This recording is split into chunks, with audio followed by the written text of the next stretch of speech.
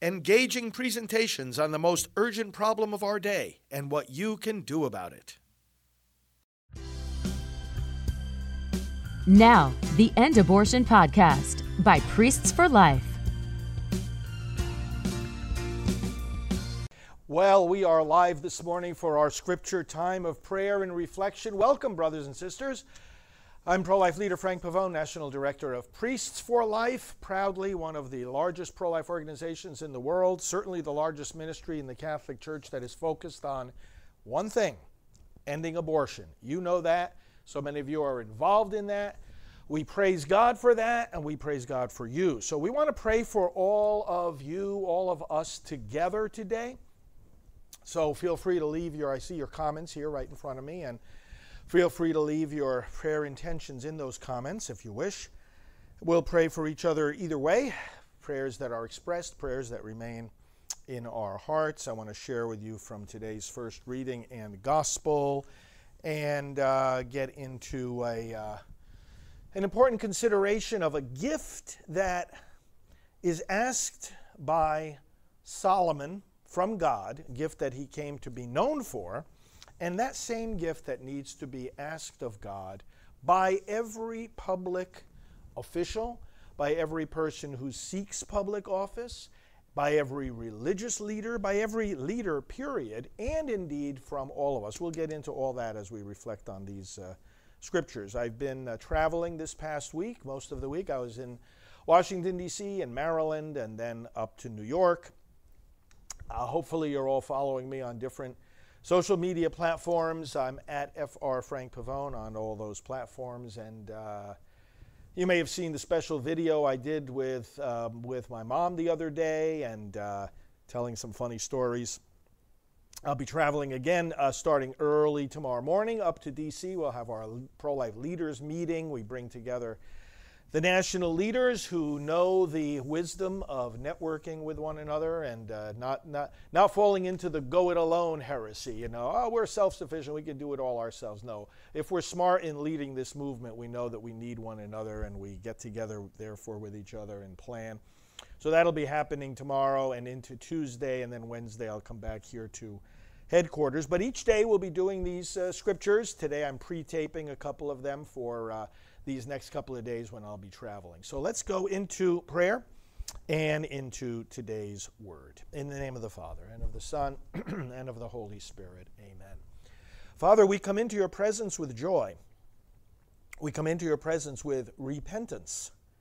Forgive us for all that we have done or failed to do, whether in thought, word, or deed, to obey your law, to love one another, to advance your kingdom. Any way that we have failed in this, Lord God, we deeply repent of. If we have failed in ways that we don't even know, we ask you to enlighten us, because that is one of the things your Spirit does as that Spirit comes and abides with us. But with the revelation of sin also comes the confidence in your mercy. So we go forward rejoicing that not only do you forgive us, you transform us. You make us new creations in Christ. We embrace that gift once again today, and we ask you now for a deeper understanding of your word, that we may live it more faithfully and proclaim it more boldly through Christ our Lord. Amen. Yes, proclaiming it more boldly. I worked under John Paul II in Rome, and of course one of the greatest joys he had was to go together with the young people at these World Youth Day gatherings, and we'll see that happening this week. And a really off-base comment was made by the Archbishop there, who's overseeing this year's World Youth Day and is going to be made a cardinal at the end of September. It goes to show now what little that might mean in some cases. Oh, we're not here to, convert these young people to Christ or anything like that. Oh, yes, we are.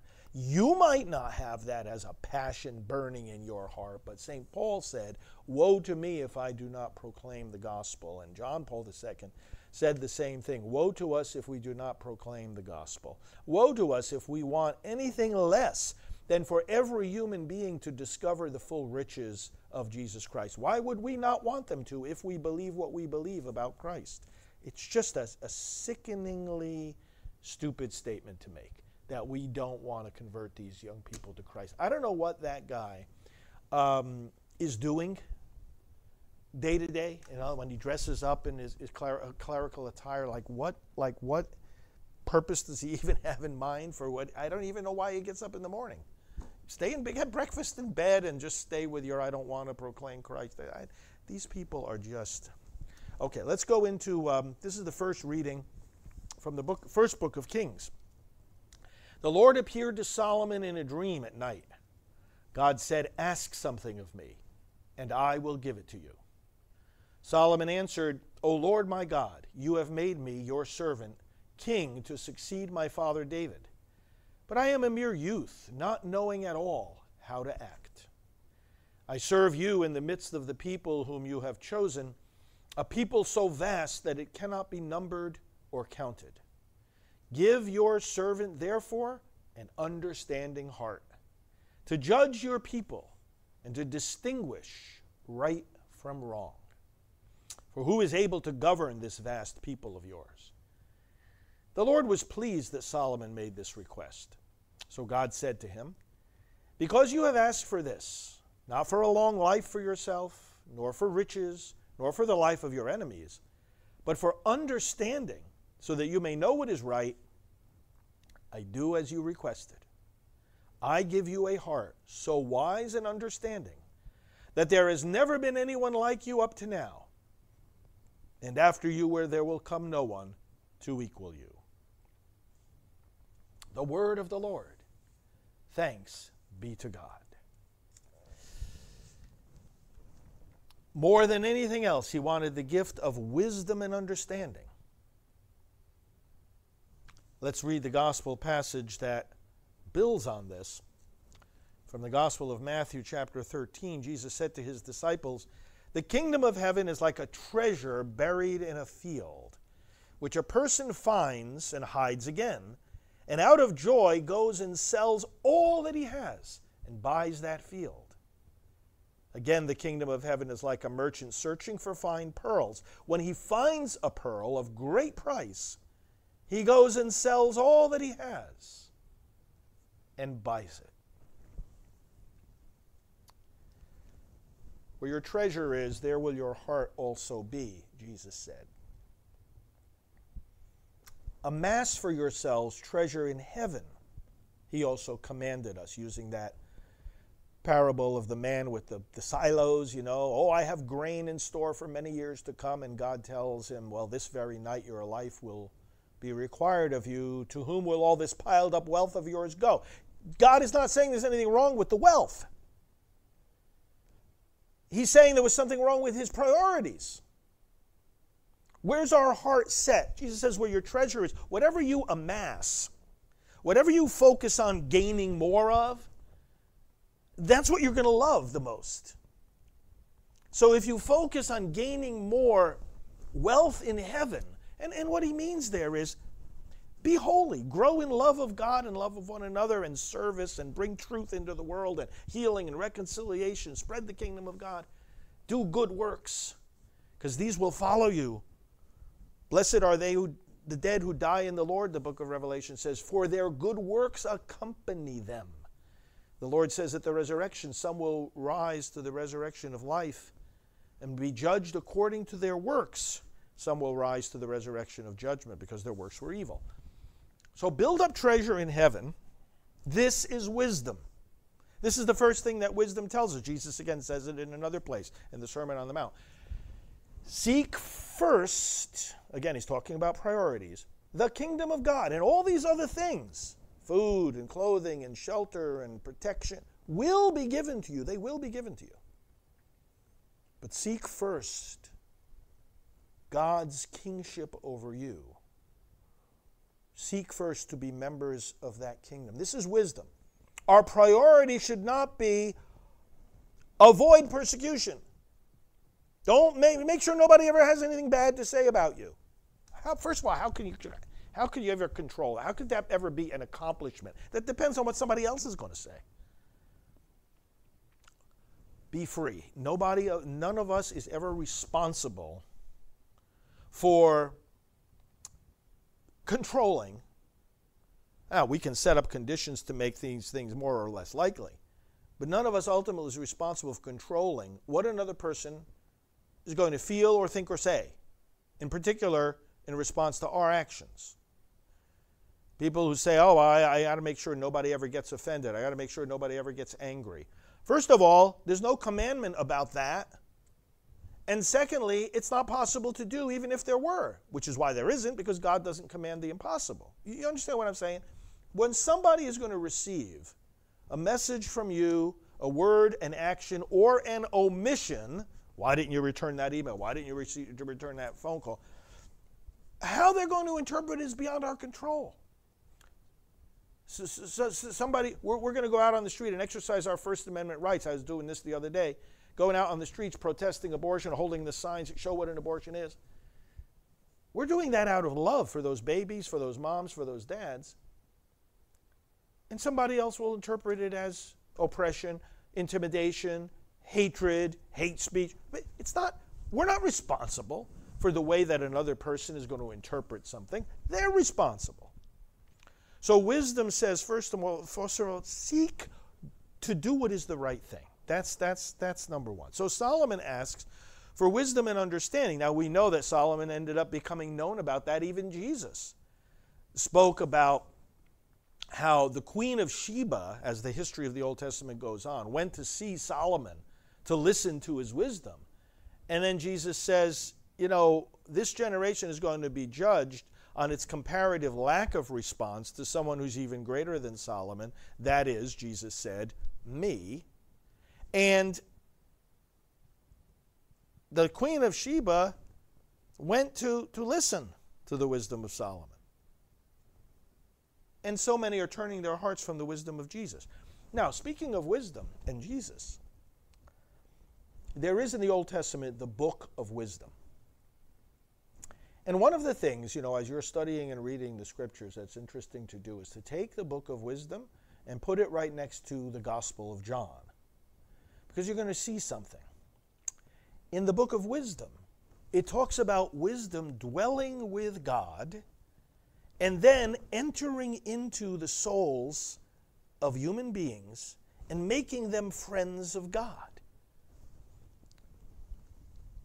In the Gospel of John, we read that the Word was in God's presence from all eternity. Now, Word and wisdom, very closely related concepts. The Word was with God from the beginning, and then the Word came to us, became flesh, and gave us the power to become children of God. It's like it's like it takes that passage from the book of wisdom and Christifies it, if you will. It shows that Jesus is the fulfillment of that passage, just like he's the fulfillment of all the Old Testament passages, and shows that he himself is wisdom.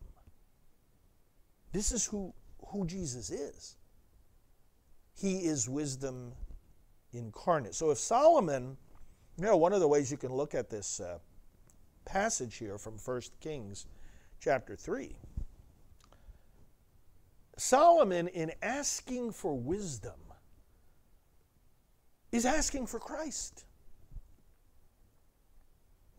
Lord, he says, I want to distinguish right from wrong. It's like he's going right back to the Garden of Eden. God put Adam and Eve there, and he gave them certain instructions. Of course, they violated terribly one of those instructions, and that got us all into the mess of original sin. God told them not to eat of the tree of the knowledge of good and evil. Now, Solomon is asking for the ability to discern good from evil. Here's the difference. Adam and Eve reached out their hand to the tree to grab a knowledge of good and evil. That is, to think that they were its arbiters. They're going to write their own commands. What's good for me, what I believe, my truth, my preferences. What's right for me is what I choose, and it's all up to my choice, pro-choice. The difference here is that Solomon asked God for wisdom. Asked God to disseminate to him the discernment of what is good and what is evil. Asked him for the gift. It's not something you grab. It's not something you claim on your own authority. And you're not the one who decides the difference between good and evil. You ask it of God so that he reveals it to you, and you're able then to live it, to embrace it, and to live it. God was pleased by this.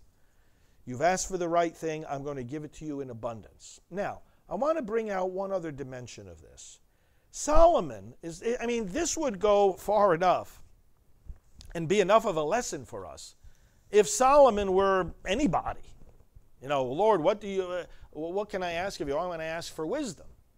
And this would have been a lesson enough to know that that's the priority thing we have to ask for. And in fact, that in asking for wisdom, we're asking for Christ. We are, by the way, asking for gifts of the Holy Spirit, because Isaiah, for example, prophesies that God will send down his Spirit, a spirit of wisdom and understanding. Those are two gifts. Usually when you start distinguishing these different gifts of the Holy Spirit, there's others too: knowledge, piety, fear of the Lord. But wisdom means you look at everything from God's perspective, understanding the things that God has said, you come to know their meaning more deeply. Okay, and there's other distinctions among the various gifts. Knowledge, the gift of knowledge, deals with creation. You look at, starting with human life, you look at human life and you have the knowledge to realize what this means and how holy it is. Okay, so you can distinguish the different gifts of the Spirit. But ultimately, Solomon, he's asking for Christ, and therefore he's asking for the Spirit of Christ, which is why the gifts of the Holy Spirit include wisdom and understanding. But I want to draw out this point. It wasn't that Solomon was simply a person asking God for wisdom. He was the king. And this brings a whole other dimension of meaning to this passage. He was the king. And he said, Lord, I need to be able to distinguish right from wrong, not only so that I can choose what is right and reject what is wrong, but so that I can govern your people. Here now we come into the world of politics. And people say, religion has nothing to do with politics. It's just all over the place. It's on every page of Scripture. Give me wisdom that I may govern your people. Because unless I know what is right and wrong, maybe the fact that I have power over your people will lead me to exploit them. Maybe unless I have wisdom discerning right from wrong, I'll confuse what's good for the people. I'll confuse that with what I want, or what enriches my life, or what strokes my ego, instead of the purpose of governance, the good of the people. That authority, let me, Lord, who am king, Solomon is saying in other words, understand that authority doesn't mean oppression. Authority means service. Help me to understand the power I have. That's where it starts. Understand the very nature of the power you have. When we're looking at candidates who are asking for our vote, we have to ask them, what do you think I'm giving you when I give you my vote? What do you think I'm giving you? What kind of power are you asking for? Because if you think that you're asking for a veto power over my freedom, you can go take a hike. I'm not giving you any power over my freedom. That's why we have to be very careful with our vote. What do they think they're going to use that power for? To squelch our freedom? To turn things to their own advantage? Oh no. Authority is service.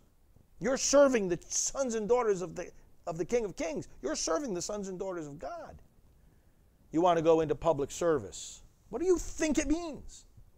What kind of authority do you think you have over human rights? What kind of authority do you think you have over the right to life? This is where, when we start talking about abortion and politics, one of the key points that I have always made over these 30 years of being a national pro-life leader full-time, I've said, look, the first point here is that government doesn't even have the authority to legalize abortion. Oh, they went ahead and did it, and now that's changing little by little. But the question is, do you even have the authority to start drawing lines between which human beings will be protected and which won't, which human beings are considered persons and which aren't? You have no authority to even pick up a pen to start to draw that line, or to pick up the paper on which you want to draw. You can't do it. There's no such thing as authorizing the killing of a baby. Oh, the government shouldn't get involved in abortion. What are you talking about? That's precisely the problem with abortion. That the government got too involved, thought too highly of itself. That those on the Supreme Court at the time of Roe v. Wade, that those in many courts right now, that the one in the White House right now, that the Democrat Party, they don't have wisdom. The wisdom Solomon asked for, the wisdom of Jesus Christ, the wisdom to discern right from wrong, the wisdom which is the gift of the Holy Spirit. They don't have it. Why don't they have it? Well, what's the sign that they don't have it?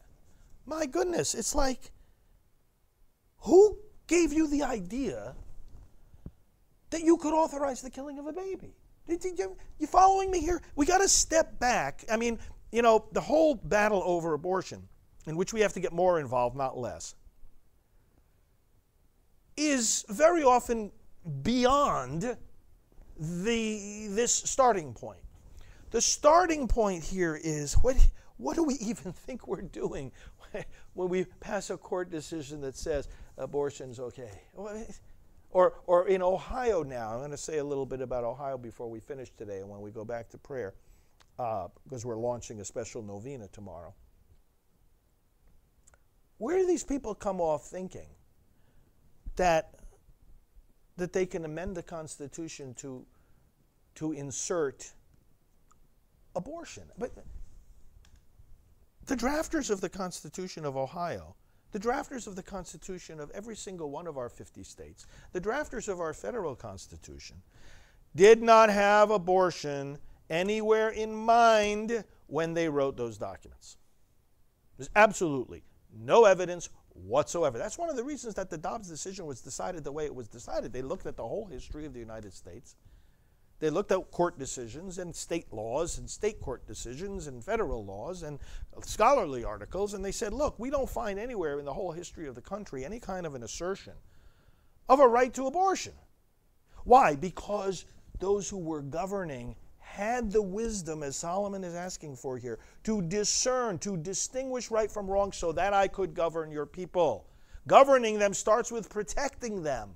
Isn't it ridiculous how supporters of abortion will say, when they're in public office and we say to them, hey, you have to protect the unborn, you have to be pro-life, and they come back to us and they say, oh, well, I have to govern all the people. I have to govern all the people. That's what we're trying to say to you.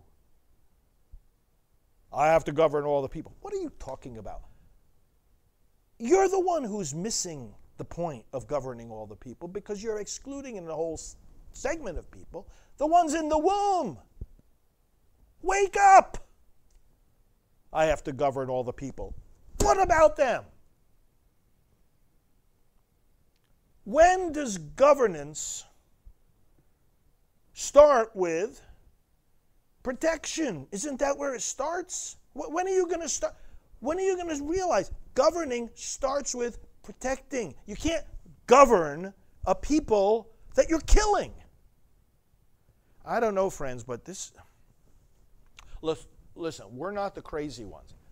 This sounds so simple that we scratch our heads and say, am I the one missing something? No, you're not.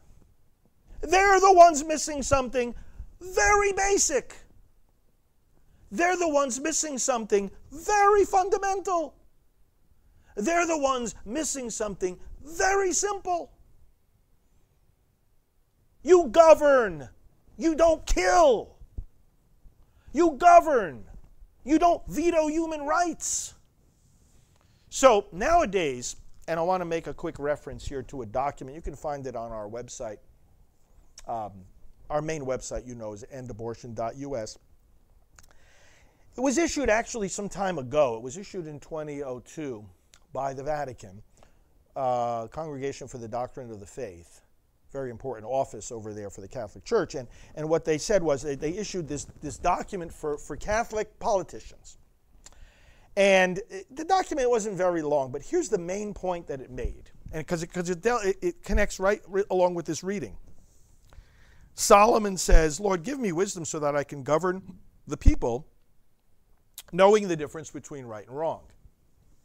And what this document from the Vatican said was, today, there are too many people in public life who think you can't know the difference between right and wrong. And so they'll say, well, I'm governor, president, senator, representative, whatever I am, I'm just sort of like a referee. I have to let everybody believe what they want to believe about what's right and what's wrong, and I'll just sort of be a referee to make sure that, we maintain peace and order.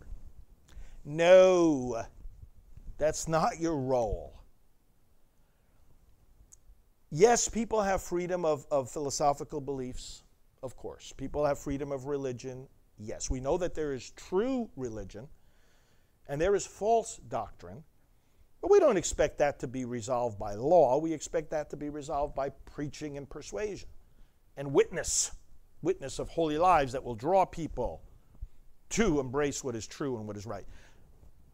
But you gotta have, you're in public office, a basic understanding of what's good for the human person and what isn't. You've got to have a respect. Like one of you was saying there, it's never anyone's right to kill.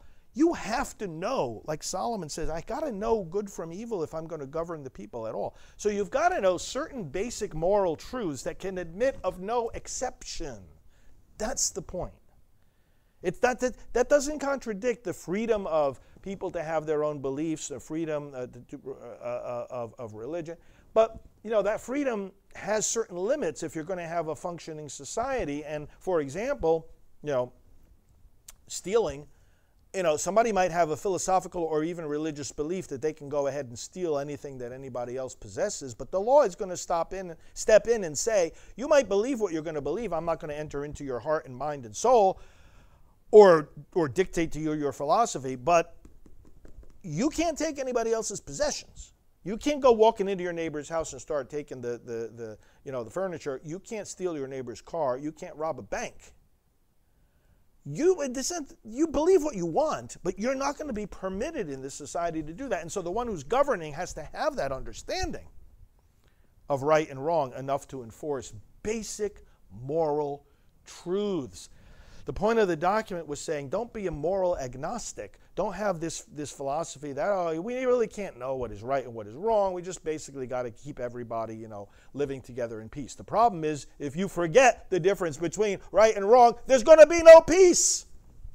There's going to be no peace. There can be peace and order only when everyone in society adheres to certain basic moral standards that go beyond the will of the people, that go beyond democratic votes and choices in elections, majority rule.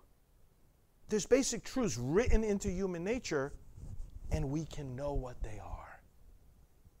That was the key point there. Now, final point.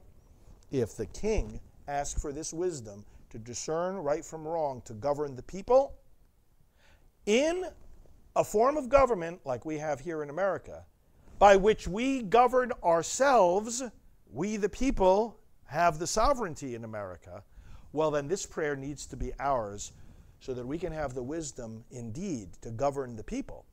We can have the wisdom to govern ourselves. Because we govern ourselves, because we have the sovereignty here in America, well then every responsibility in the scriptures that is placed on the shoulders of kings is on our shoulders. And we've got to take that responsibility seriously, and we've got to pray intensely that we will have that wisdom. So let's do that now, and let's pray for wisdom for the people of Ohio, because, let me just summarize this, and you'll hear a lot more about this in this week. Because what we're going to want to do starting tomorrow is that with each of our scripture lessons, once we finish the usual reflection, we're going to go into a special time of prayer for Ohio. And I have a special prayer you might want to look up today over at prayercampaign.org. I wrote a special prayer because on August 8th, there will be a special election to change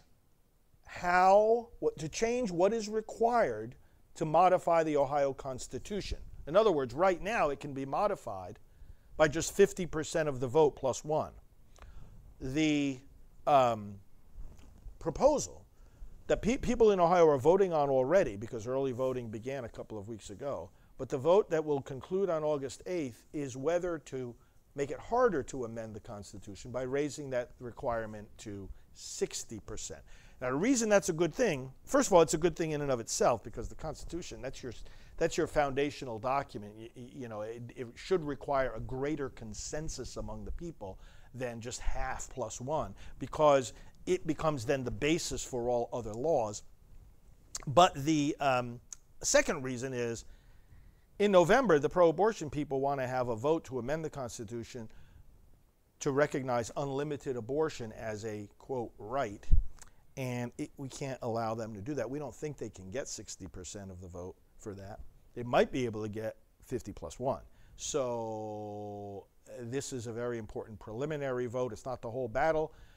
The battle will be in November, and let's make sure we put a big hurdle. In other words, we're putting a big hurdle in the way of the pro-abortion people. So we pray for wisdom for the voters of Ohio. Let us all pray. Father, we thank you for this teaching from your word about wisdom, about the need to have it, to distinguish rightly between good and evil. We pray this wisdom for all our elected officials. We pray this wisdom for all candidates for public office. We pray this wisdom, Lord God, now and always. We pray this wisdom for we the people, because sovereignty rests on our shoulders, and therefore the responsibility Scripture gives to sovereigns is our responsibility. May we have wisdom. May we distinguish what is right and wrong. May we know the sanctity of life. May we see things from your perspective. May we uphold the natural law, the moral law, the law that is beyond all changing and that has already been established by you. Our founders recognized it. Our founders asserted that the laws of God supersede those made by men. May we have that wisdom today in America and throughout the world. Bless the people of Ohio. Lord, give success to the effort to raise this threshold for amending Ohio's Constitution so that the pro-abortion people may not so easily be able to take such a destructive step as to impose a fake right to abortion, unlimited abortion, in the November election. Give us all success, Lord God, in all that we do. And now we raise up to you all the intentions that have been mentioned today, all those that we hold in our hearts, and we pray in the words Jesus gave us. Our Father, who art in heaven, hallowed be thy name. Thy kingdom come, thy will be done on earth as it is in heaven. Give us this day our daily bread, and forgive us our trespasses, as we forgive those who trespass against us. And lead us not into temptation, but deliver us from evil. For thine is the kingdom and the power and the glory, forever and ever. Amen. Let's pray to our Heavenly Mother, who, as one of you mentioned in the comments, is the seat of wisdom, because she's the one that brought us Christ. Hail Mary, full of grace, the Lord is with thee. Blessed art thou among women, and blessed is the fruit of thy womb, Jesus. Holy Mary, Mother of God, pray for us sinners, now and at the hour of our death. Amen. Glory be to the Father, and to the Son, and to the Holy Spirit, as it was in the beginning, is now, and will be forever. Amen. All right, have a blessed Lord's Day today, a blessed Sunday, time with family and time for rest and prayer and celebration, and hopefully some good meals, and be refreshed, be reinvigorated. Let's have a great week. Looking forward to being with you on these different broadcasts. Be assured of my prayers. Thanks for all you do. God bless.